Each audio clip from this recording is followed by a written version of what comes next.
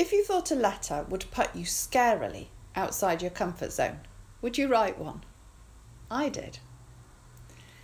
When my friend Brian was diagnosed with stage 4 bowel cancer, I made a bizarre offer. I offered to write letters throughout his treatment to cheer him up. I don't know what possessed me. But over the next 2.5 years, I wrote over 100 letters. Brian told me that the letters kept him connected with a world beyond his cancer. That, at his lowest points, they distracted him, if only for a moment, from the reality of his life. I can't say my letters were particularly empathetic nor profound. They were generally just about me, but they seemed to work. Last year, Brian and I set up From Me to You, a charity to encourage people to write letters to friends and family suffering from cancer. People also donate anonymous letters, which we distribute to cancer patients in hospital. We run workshops and send out letter writing kits to help the writers get started. But in running the charity, the thing I found hardest is the fundraising.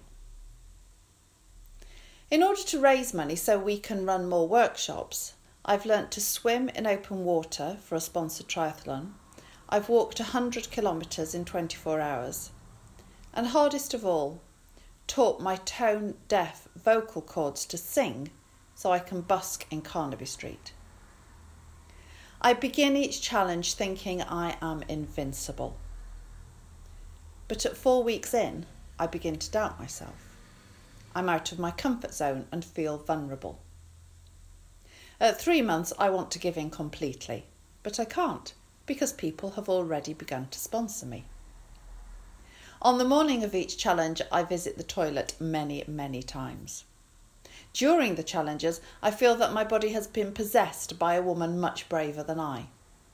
And then, when each challenge is done, I feel a little bit proud. Over the last year, we have had hundreds of anonymous letters stream in from all over the world. We call them letters of hope to unmet friends. And the patients tell us the letters brighten their days, make them feel less alone.